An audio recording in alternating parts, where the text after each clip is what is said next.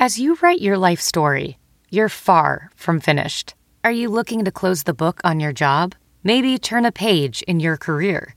Be continued at the Georgetown University School of Continuing Studies. Our professional master's degrees and certificates are designed to meet you where you are and take you where you want to go. At Georgetown SCS, the learning never stops, and neither do you. Write your next chapter. Be continued at scs.georgetown.edu/podcast. The Giants are world champions. Welcome to the Giants Insider Podcast on NBCSportsBayArea.com. Introducing your host, San Francisco Giants insider, Alex Pavlovich.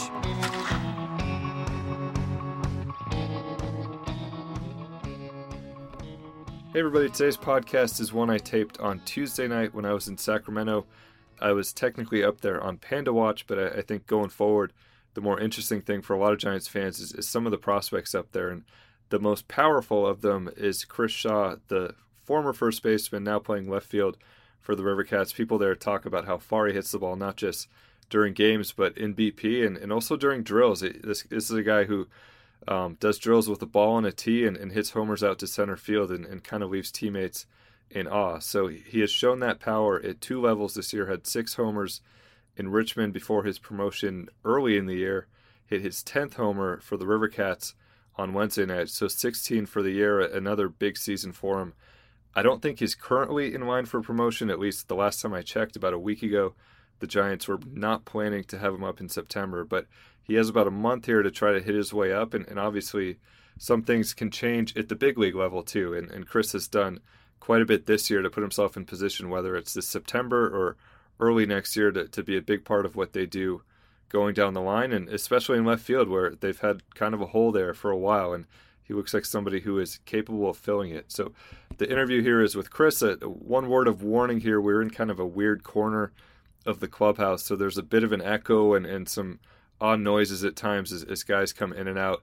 So apologies for kind of the poor audio on this one, but cleaned it up the best I could, and I think Chris was a pretty good interview and somebody you're going to be seeing a lot of down the line, if not in a month or so, for years to come. Chris Shaw, you are maybe the most talked about Giants prospect right now. First of all, do you hear that? Do you hear the chatter from fans? Do you see it on Twitter? I get it all the time, so I'm sure you probably get a little bit of it. Yeah, I mean, it'd be kind of impossible not to kind of, hear some of that stuff. But, honestly, it's not really anything that, you try and focus on or you try and let your focus, gravitate towards. It's obviously it's very nice. It's a good reflection of, hard work I've put in. But at the end of the day, it really doesn't mean much as far as, my career and my future. Take me through your season. What worked for you in Double-A this year, and what did you think you found down there that I mean, the numbers here have been good too, but the numbers down there, I think, led to a pretty quick promotion. Yeah. Last offseason, my goal going into this year, before thinking about, even the slight possibility of playing the big leagues this year, was to go to Double-A and, basically beat that level. Kind of looking back on that and, reflecting on what, I did well in Double-A last year and what I didn't do so well. Biggest thing for me was just play discipline, and kind of thinking about power second. So I just tried to grind out at bats, stay locked in on a plan, and not sell out for power as much. So I think that's kind of like what allowed me to get some success early on there. I know one thing Bobby talked to us about was he said we see the plate discipline, the walk, the strikeout numbers are pretty good for a guy that we projected as a power hitter. And I'm looking at your numbers here. I think the strikeouts are up a little bit, but still pretty good though for a guy who's supposed to be a power hitter. I think so. Maybe you want better. Yeah, I'm really not. Honestly, I'm really not happy with strikeout numbers right now. And it honestly is just a reflection of playing in ballparks. I think where I started to think about home runs a little too much, and you tell yourself before every game, it's like don't think about it. But it's a little hard to do sometimes, especially in the PCL. Ball goes a little different. It was easier in Richmond. It's like you really gotta get when you get out of there, so it's easier to lock in on that. But I know I have it in me to cut those numbers. So it's not worried about it. I'm more frustrated that, that's kind of where it's at right now. But, I know I can do better than that. What kind of balances? I'm sure you see what's happening at the big league level with home runs, and a lot of guys are just selling out basically. Right. And you're clearly a little bothered by the strikeout. Yeah. So what's the balance there of trying to be a power hitter, somebody who they project you as a middle of the order power hitter, but also not striking out as much? I think the biggest thing is honestly just kind of trusting in the fact that if I'm having good at bats and putting good swings on balls and getting barrel to the baseball, it doesn't necessarily need to be a swing where I'm selling out to hit a home run to right field. If I can get a pitch away that I just get a barrel on, you got to have faith in yourself that you can drive the ball out that way as well. So, just kind of the idea of looking to get a barrel on everything and not necessarily, looking to hit some of your pull sacks. I think that's where a lot of strikeouts will occur is when you go early in the count, you're looking for something inside, and you get 2 fastballs on the outside part of the plate where you probably could have driven those, and now you got 2 strikes on you. It's kind of you take yourself out of both the ability to hit a home run and you're in a hole now. So just kind of having faith and just having an all fields approach. That's one thing I've seen. There's limited video of you, but we ran a feature of you last week, and a lot of the clips you're driving it to left field. Is that a focus for you? I wouldn't say it's a focus as much as it's just something that I'm comfortable doing. I rarely look to pull just because when I do, I get in trouble. I'm not good at hitting the inside fastball if I'm looking for it. It's just something weird about me. I'm better reacting to it if I'm looking for something out over the plate. But yeah, they always say play to your strengths, don't necessarily play to your weaknesses to compensate for what a pitcher's doing to you. So I'm always looking to get something over, outside part of the plate, middle of the plate that I can drive, to that left center gap.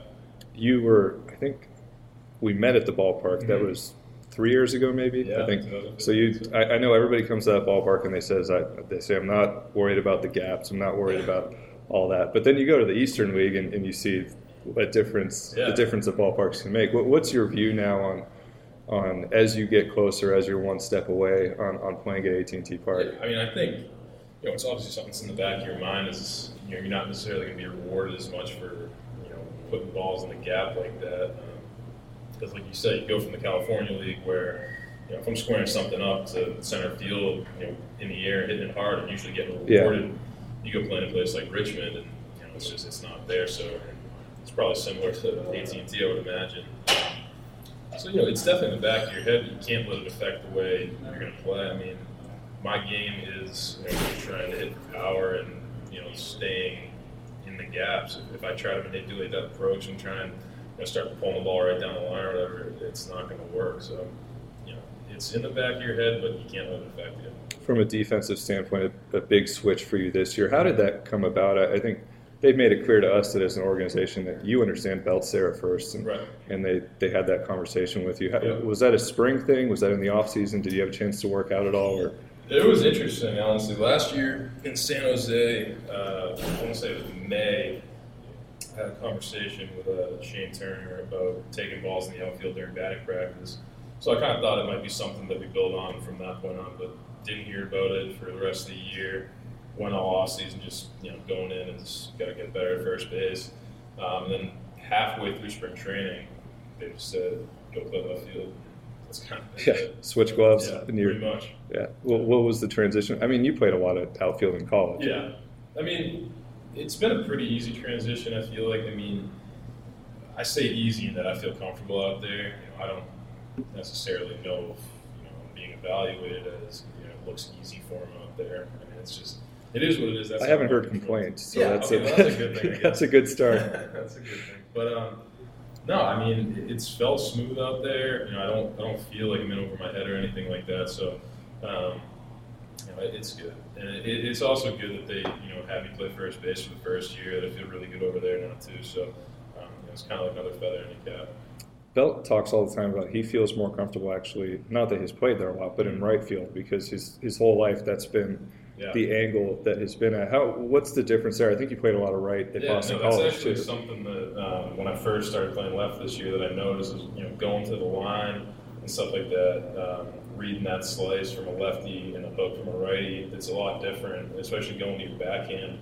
And playing on that, the right side of the field pretty much my whole life, it was definitely an adjustment. But I don't really think about that quite as much anymore. You have played all left field since you came down here. I think is you look into have you started to think of yourself as a left fielder, or do you still think of yourself as a guy who you're going to be carrying 2 gloves down the line, or might go back to first? Every road trip, I still pack 2 gloves because I never know. But yeah, I guess you could say I kind of identify myself as a left fielder now. Kind of have to. I played first base in 3 months, so. But no, I definitely it wouldn't be a shock for me to go back and play first base either, and I feel comfortable doing it. You sent one of my favorite tweets ever last year at the trade deadline. It was about 10 minutes after I think it was the Matt Duffy trade. And take me through that. Did you think you had gotten traded? Did you? Yeah, I was sitting in my hotel room with CJ Hinojosa and Steven Duggar, and we just played a day game, and we're back in the hotel room watching the trade deadline, and it went through, and we're like, okay, awesome, we're all set, and then we see like one of the lines floating across the bottom is last minute trade, Giants acquire Matt Moore, details to come. And then I was going to the bathroom, and I came out, and Steve and CJ were looking at me like I had 3 heads. I was like, what? And I was looking at it through Twitter at the same time. I was like, you gotta be kidding me. So you see Buster Olney tweets, Chris Shaw to the Rays, and somebody big had your name in. Yeah, it's something like that, and it's immediately well, he's not wrong. Yeah. But Bobby called me 5 minutes after. I was like, hey, you're still a Giant. Don't take the jersey off. So a little tense for sure. It's your first full season. You think you get dealt. That was kind of interesting. I was at the airport and trying to go through all that, and I remember somebody tweeted out your name, and I had just gotten the names that were in the trade. Yeah. So I knew you weren't, but I was sitting there kind of a little, did I get the names wrong? Did this guy get the names wrong? So you actually helped me because I saw your tweet come across. All right, I feel better now that I got the right names. A year later, I think people view you much differently in terms of, now I think the fans would go nuts if you were included. But do you personally, trade deadline coming up, do you feel more relaxed than you did when you were in Double-A, or are people still on edge? I wouldn't necessarily. I wasn't on edge last year until that happened. And I wouldn't say I'm on edge this year. It's because that's not something you can try and predict. You can have a feeling that means nothing. You're not in any of those rooms. You don't know what is being said. So it's not really anything I think about. When you see, they said this with Christian earlier this year, force your way up. And I think Bobby has kind of said a little bit the same thing. We leave the door open for guys if they can force their way up. Is that hard not to think about, and not just go about your daily business and not think about if I hit 420, I'll be in San Francisco? Or No, it's my motivation, obviously, to get to the big leagues. That's why you work so hard in the offseason and whatnot, is to put yourself in that position to be knocking on the door. But now in season, you kind of put all your work in up to this point, and everything else is just as a result of your hard work up to this point. So I don't necessarily put any extra pressure on myself because right now I just go out and play, and whatever happens, happens. I can't dictate what falls, what doesn't fall, what the batting average is going to look like in a month from now, and ultimately what the front office wants to do. I'm fully aware they don't have to have me this year. I trust in the front office and promoting me when they feel I'm ready developmentally. So I don't really feel any extra pressure or anything like that. You have about 5 weeks left here, 6 weeks maybe. What would you like to show, whether it's for a call-up or whether it's for off-season consideration? What would you like to show the front office that the way you finish out a season? One thing guys have talked about, and you've had a full minor league season, but they always talk about guys finishing strong and getting through the grind. It's 92 degrees outside. So what's your focus the rest of the season here? Finish strong and healthy, honestly. I'm pretty happy with the year I've had so far. That's not to say that I don't think it could be better. But I kind of set my goals before the season. I don't really try and adjust them on the fly because I think that's just, you get a lot of headaches doing that. But I came into the year, I wanted to do well in Double-A and get to Triple-A, and I've gotten here now, and in my mind, whatever happens from here on is just kind of the cherry on top. So just trying to stay in the moment, keep working hard. I'm going to guess, since you're a Boston kid, and I've talked to Beatty about this, that you've already had a pretty good year by just being connected to the Patriots. What was your offseason like, and were you – I know some guys went to that – I think Tyler went to that game with Law. Yeah, he was down there, How did you watch that? I was at my girlfriend's house in South Boston with a bunch of my buddies, and it was crazy. You know, it was one of those things where all my friends were, you know, freaking out. They thought the game was already over, and everyone's going to say that they were the only one that still kind of believed the Pats were going to do it, but you know, I fully thought they were going to come back and win that game. So when it happened, it was madness. Did you guys go out and celebrate afterwards? Yeah. Or No, yeah. A lot of Boston people. What's that like being – you're as far away from home as it gets. Yeah. I mean, there are guys who grew up here in California, Right. there are guys who are from Texas. But what's that like being that far away from your family? And I know you played in the Cape there and everything. So, you know, I really don't think about it much because we're so locked in at the field doing what we do every day that, you know, it's not necessarily something that, you know, crosses your mind. Obviously, you know, you get homesick from time to time, but I'm doing what I love here, and, you know, I'm playing the game that I've played my whole life and, you know, always dreamed of doing, so I have no complaints. Well, Chris, whatever goal you set for yourself at the beginning of the year, I think you've hit probably a lot of them. Yeah. And whether you think about what people are tweeting about and thinking about, it's a big deal now, and I think people are waiting for that arrival. So thanks for taking the time, and we had you at the ballpark once. I'm sure it won't be much longer. Hopefully soon. That'd be cool. All right, thanks, Chris. All right, thanks, Alex.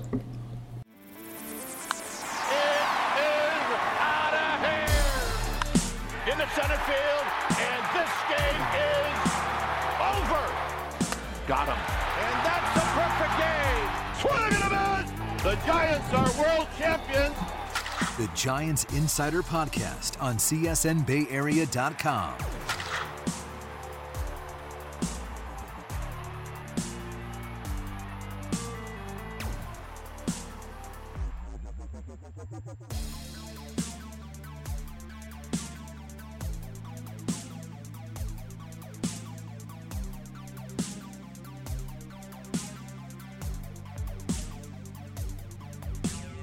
Let's jump into Peppa's world of play. Look for spring flowers, hunt for muddy puddles, and bravely explore exciting places with Peppa playsets. Peppa Pig, inspiring kid confidence.